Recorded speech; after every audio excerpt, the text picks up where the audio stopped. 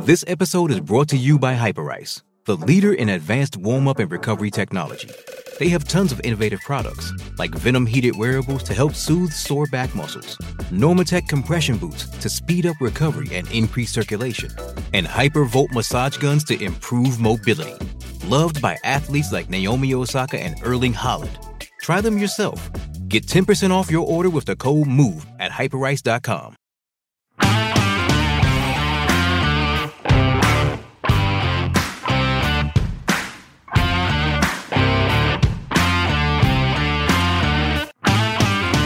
Hello and welcome to this week's Record Celtic podcast. My name is Daniel Cott, and in this week's show I'm joined by Graham Young and Liam Bryce.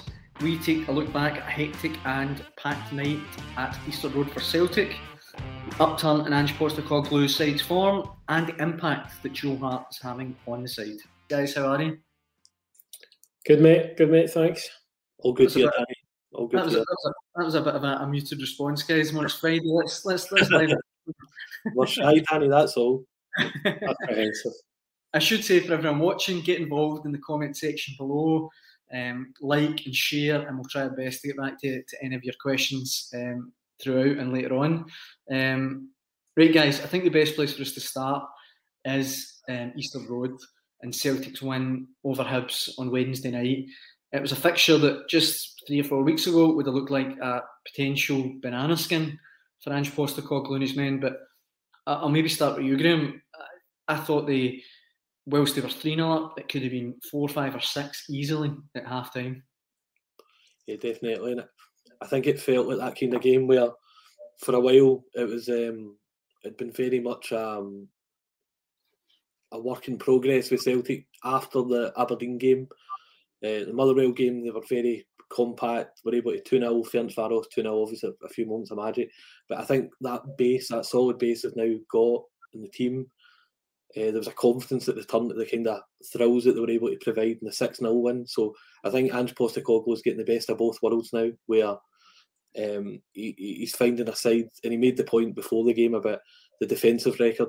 So there's a confidence now. Starfelt in particular, he's a guy who obviously maybe much maligned at the start of the season, but when you really to do the guy fair service, it was a really hard position he was put in. But he is a defender, so he spoke himself about learning how to pass out for the back. But now you're seeing Olmo, Carter, Vickers, the two of them are really solid, and that's allowing the kind of 5 players at the top end of the pitch to do their stuff. And Rogic out with injury.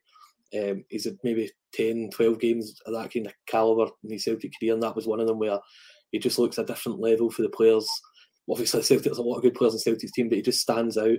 Kyogo, I wouldn't say he'd been subdued, but it hadn't been that same level. I kind of just quite that the same level as when he came in recent games. He was still playing well, but his movement was just exceptional. Then Turnbull was very good. His set plays were perfect. I think it was just the perfect storm for Celtic, where Hibs were a team lacking confidence in recent results, and I think Hibs needed the game to go their way early, but Celtic such confidence.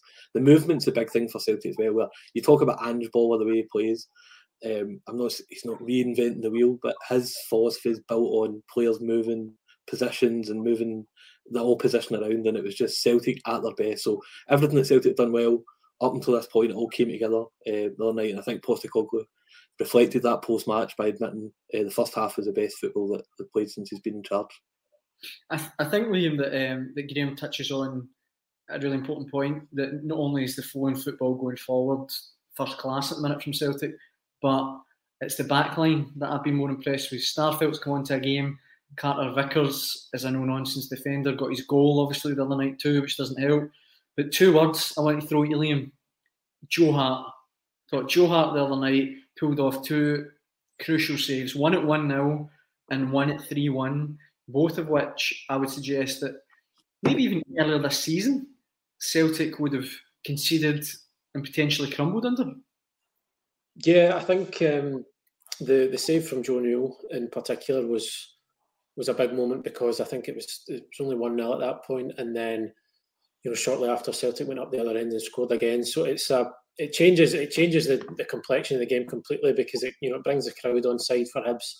It gives them, as Graham touched on, they were a side lacking confidence, and then that would have given them that wee injection that they would have needed. So it's a huge save from Joe Hart. And then obviously the one in the second half from Jamie Murphy, because Hibs, I think Hibs did come back into it a bit. They settled.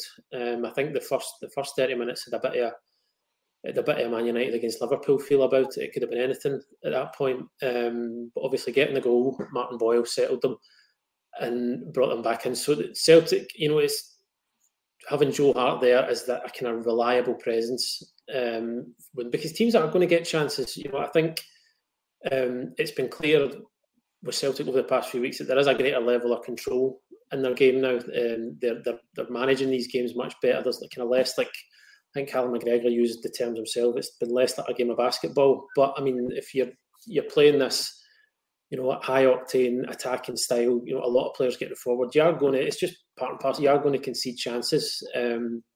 So to have somebody like Joe Hart there now, somebody that Celtic can rely on and go after, the jersey just rotating all throughout last season, it makes a huge difference. And the one from Murphy in particular, because then that'd be 3-2 at that point, and then you're set up for a grandstand finish, but he keeps it out, and Celtic, they manage the game out to a conclusion. So I don't think you can overstate the importance of the impact that Joe Hart's made, because obviously not everybody was convinced when he came in. His career has kind of drifted since he left Manchester City, but I think it's like a scenario you've seen over and over. Players who just need a change, who need something different, somebody to put a bit of faith in them as well, which Postecoglou's obviously done with Joe Hart.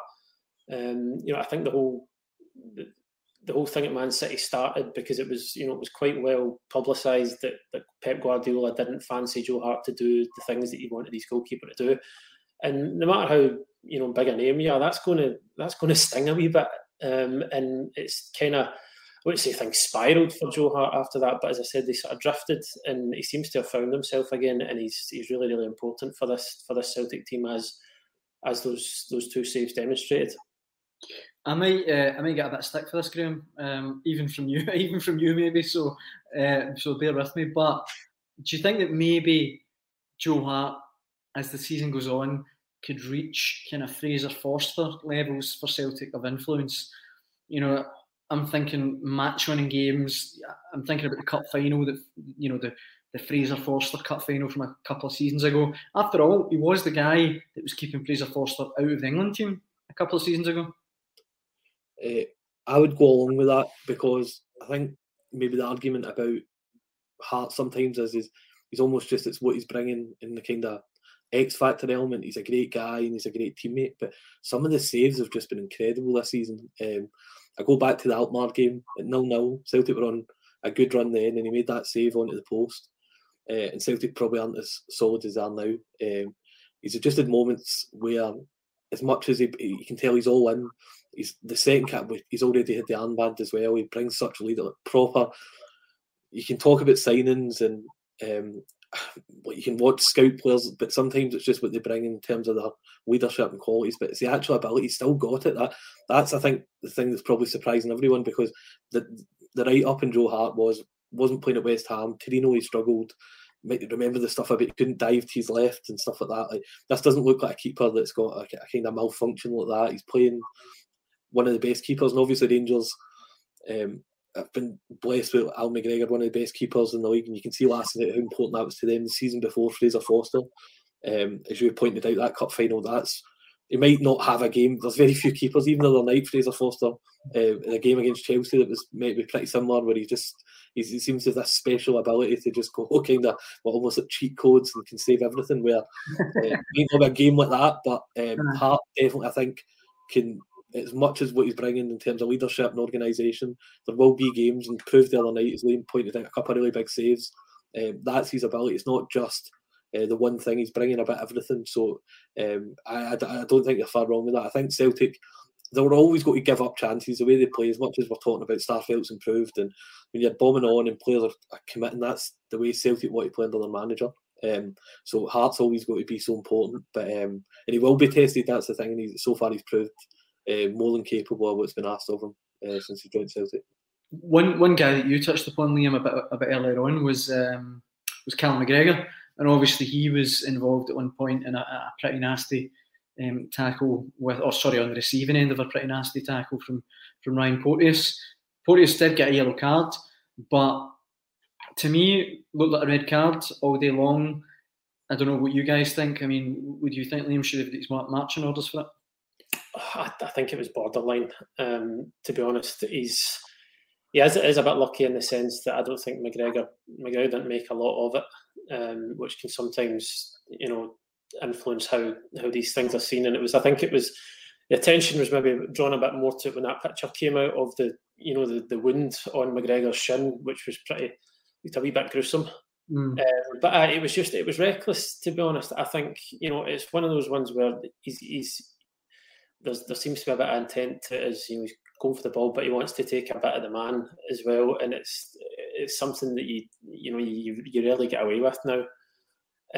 So I mean, was it a clear-cut red card? I'm not 100% sure, but it was. I think if he'd been sent off, there would have been no huge outcry about it, especially when you saw the mark that was left on McGregor afterwards. The kind of perk of presenting these wee things, Graham, is that I don't normally need to get to put myself out there and get stick. But on this occasion, I will say I did think it was a red card. Like, I really like I like Ryan Porteous as a really good player. I think he could play for Scotland. I like his no nonsense kind of attitude. But I thought over the other night he went way over the score and could have done some real damage to McGregor. Yeah, and the point is that maybe the theory after the Joe Aribo one that he's a targeted man.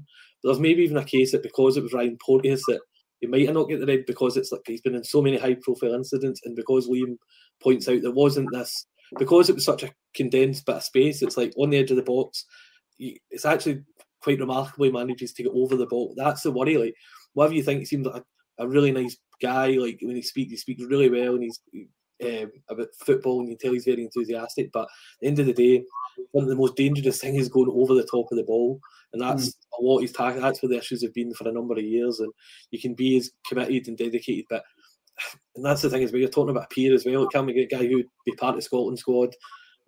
I don't think it differentiates who you're on the tackle, but at the same time, that's just professional players won't like that. That's just that's what you're trying to avoid in the game. Everyone wants to be committed, winning the ball. And there's loads of players that are able to marry both, and being committed and getting stuck in. But I think he's just right now, even if it's just a case of just standing up, out for a couple of games and just making sure he avoids these, because very soon it'll just be getting a bit out of control. But I think I probably edge close to what Liam's saying on that particular. I know what you're saying. I think if it was a red card, nobody could complain.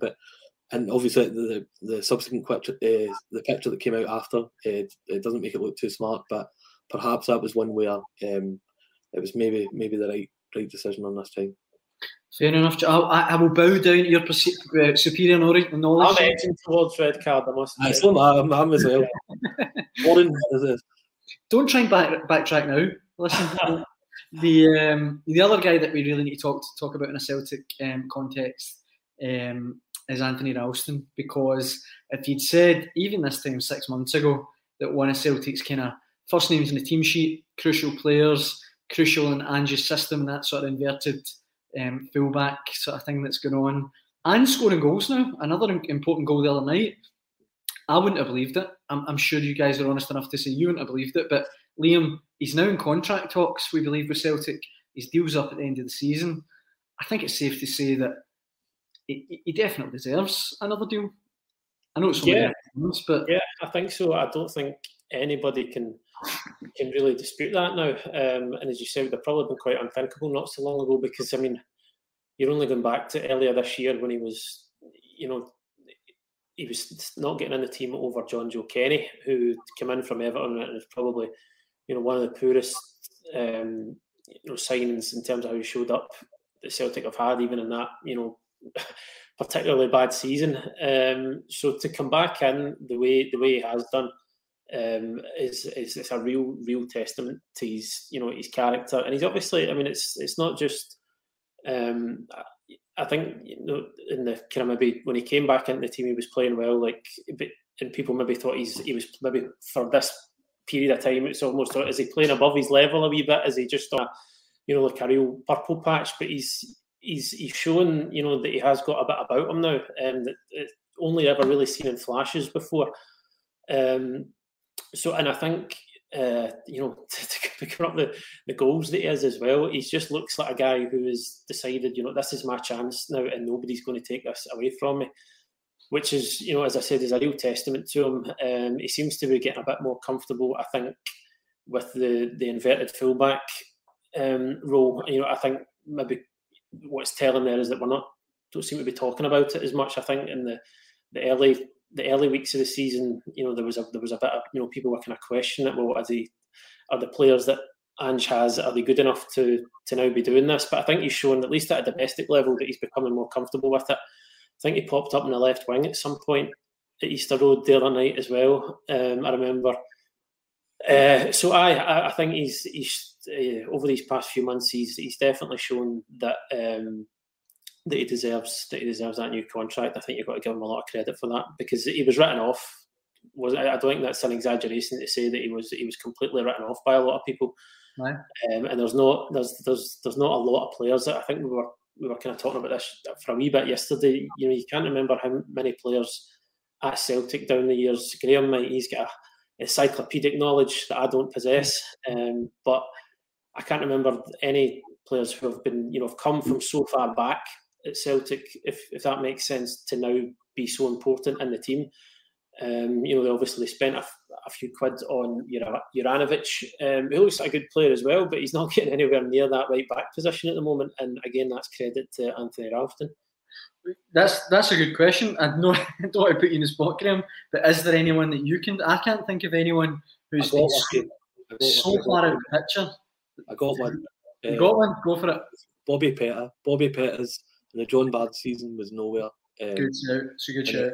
He looked capable of playing for Celtic, and then Martin O'Neill got him. Perfect role for him as well in a 3-5-2. There you go. And then he'd not that hard to be fair, he did well, but he just ping balls in for Henry Larsson. I think we'd all go at that if we could. Ryan Thompson stroked as well.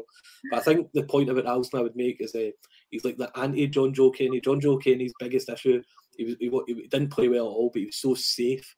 Everything about Celtic last season, it was very like not taking risks and but Ralston, that's his biggest credit, is the fact that he's trying. There's loads of times there'll be a few crosses a game that go into the stand, or he'll take too heavy a touch, but that's just him. That's what he's about. Like, the good outweighs the bad, and like the biggest issue Ralston had as well is the Neymar incident. You know, and that probably, like, it was a good wee moment, but you know, you're not going to be defined as Celtic as squaring up to world class players when you're 5-0 down.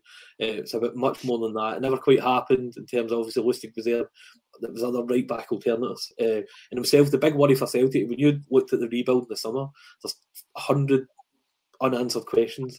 And the fact that Tony Ralston was the only option at right back, if it turned out that there was a new right back and Tony Ralston was the backup, but this pressure, a young player who'd never maybe proved himself, but he's just managed it really well. Juranovic works because I don't think he's an amazing left back. I think he'll be a very good right back because he's probably dulled a bit himself. His really good crosser, I think that's one of his biggest attributes, but on the wrong side. But he's covering well at left back. Celtic have got, between Greg Taylor, who's obviously not back yet, you've got Scales, who seems more a kind of left-sided of a free, and then you've got Montgomery, who has maybe similar to Ralston, a young player who maybe just in a bit too early. But I think that's the kind of right mix, and now there'll probably be, you'd imagine that left back would still be a kind of to-do list option when the January window opens. But for Ralston, I think it'd be a no-brainer. Every squad needs players like that. That's how you, in salary cap sports in American football, they talk about finding players like a Tony Ralston who he's not going to break the bank, but that's why you're able to get other players. So if you can get a guy who loves the club, knows what the club's all about, like, it just, he wants to be there, he's thriving under the manager, it's an absolute no-brainer. Sometimes I think the Scotland squad argument, when a couple of good games, you can understand that's a bit more reactionary, where it's just maybe let's do it over a season, but for a contract it makes absolute sense for Celtic to tie him up in a long-term deal. It's so funny you make that comparison, Graham, because I was reading something the other day, and it was about how Real Madrid's Galacticos model was that it was by Zidane for 50 million, but have Raul Pavon for like $5,000 a week, who just wanted to be there and was happy to be there and was a Real Madrid fan, you know. Yeah.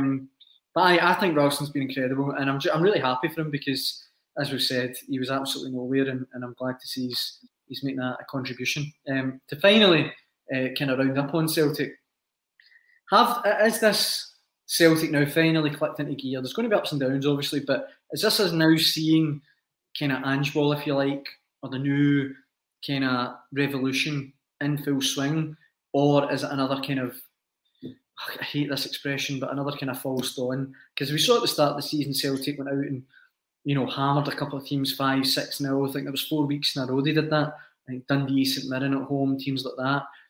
I get the feeling there's a bit more substance behind it now. I get the feeling that they're here for the long haul and that this really is a title fight now, Liam.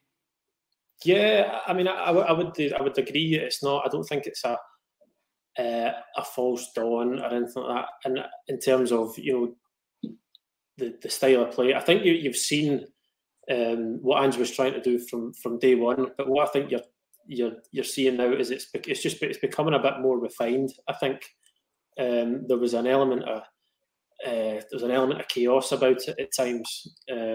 Because it was a completely new way of playing. They brought in the inverted fullback roles, which was, it was a bit of adjustment for the guys playing in that positions. It was a completely new central defence, new goalkeeper. You get like Kyogo coming in as well. Just new players all over the pitch. It was guys learning how to play in a new system, and I think what you're seeing now is it's becoming a bit more refined. I keep coming back to it, but I think and the important thing is now you're seeing there's a lot more control in these performances. Especially, I think Easter Road the other night was a great example of Celtic running riot for 30 minutes, 30 or so minutes, and then the game changed a wee bit in the second half because Tom Rogic came off, Nir Bitton came on, and Callum McGregor moved up the pitch a wee bit. And so it changed in that, I think they were all that intensity, the way they played for the first 30 minutes, you kind of keep that up over 90, but I think the game sort of naturally slowed down with Nir Bitton. He's not as quite a dynamic number 6 in the way that Callum McGregor is in that role. But so Hibs did get a bit more of a foothold in the game, but I don't think I know they had a couple of chances, Joe Hart made a couple of saves, but I don't think there was any point that you felt that Celtic were going to throw that away. Mm-hmm. I felt like they were always by and large, still in control of the game, which is what they needed to add. There needs to be, if you're going to be a successful team, you can't win every game. There's kind of be 3-2, 4-3, 4-2, because you'll burn out. I think the way they were playing at times, a wee bit at the start of the season, it was just hell for leather over 90 minutes, but you need to be able to control and manage games as well. And I think that's what we're seeing now. I mean, there's still a fair way to go. I think Celtic are still at a stage where a couple of injuries in the wrong positions could cause a bit of bother. As we saw when Kyogo was out for a few games, how you just think about how much he adds to the team, how crucial he is to it. So I think there'll be more bumps along the way, but I think the success so far for Postecoglou is that I think the vast majority of the support have bought into what he's doing, and all the players seem to have really bought into it as well. There's been a lot of, I think over the past couple of weeks, Aberdeen really came under focus, and Dave Cormack obviously went on the radio and he done his interview and said, it's a rebuild, it needs time to work, it's a long-term project. And I think, there's obviously, it's valid because that is what it is, it's a long-term project. But I think where it's differed at times is I think fans, they're a lot more inclined to buy in if they can see what it is that the new manager or the new players or whatever it is they're trying to do, that they can see that there's an end game coming down the track, that there is something building. And obviously Aberdeen seem to have turned it around a bit in the past couple of games. So I think, it's in terms of rebuilds, you need to be able to see what the end product is going to be. And I think you can certainly see that with Ange and what he's doing. And I think there will be bumps in the road along the way, as I said. And not everything might go Celtic's way this season, but I think he's shown that whatever it is he's trying to do is certainly worth sticking with. So I think this run of games, maybe starting with the Aberdeen game, think that might be looked back on as a really important result as to, you know, Celtic, they turned a bit of a corner. Yeah. In terms, you know, they're learning the system, they're adjusting to this way of play, but they're also capable of just grinding out results on top of that as well.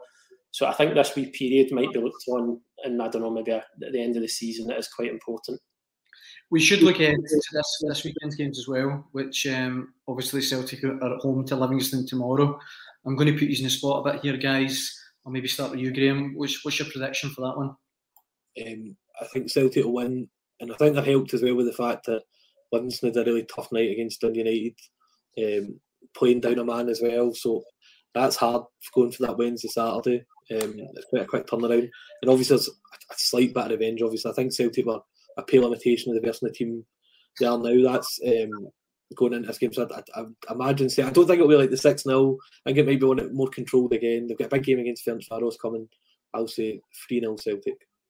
Liam, thoughts? Yeah, I would agree. Maybe 2 or 3-0 Celtic. I think that, you know, the momentum is with them. Made hard work of that there. The momentum is definitely with them, and as Graham says, Livingston had a tough one, but they're no pushovers. Livingston, they very rarely are. So I think you might see a game that pans out maybe similar to the St Johnstone game, where Celtic they do enough, and they do enough to get the job done. Thanks very much for listening. We will be back next week with another Record Celtic podcast. Hope you can join us then. Cheers.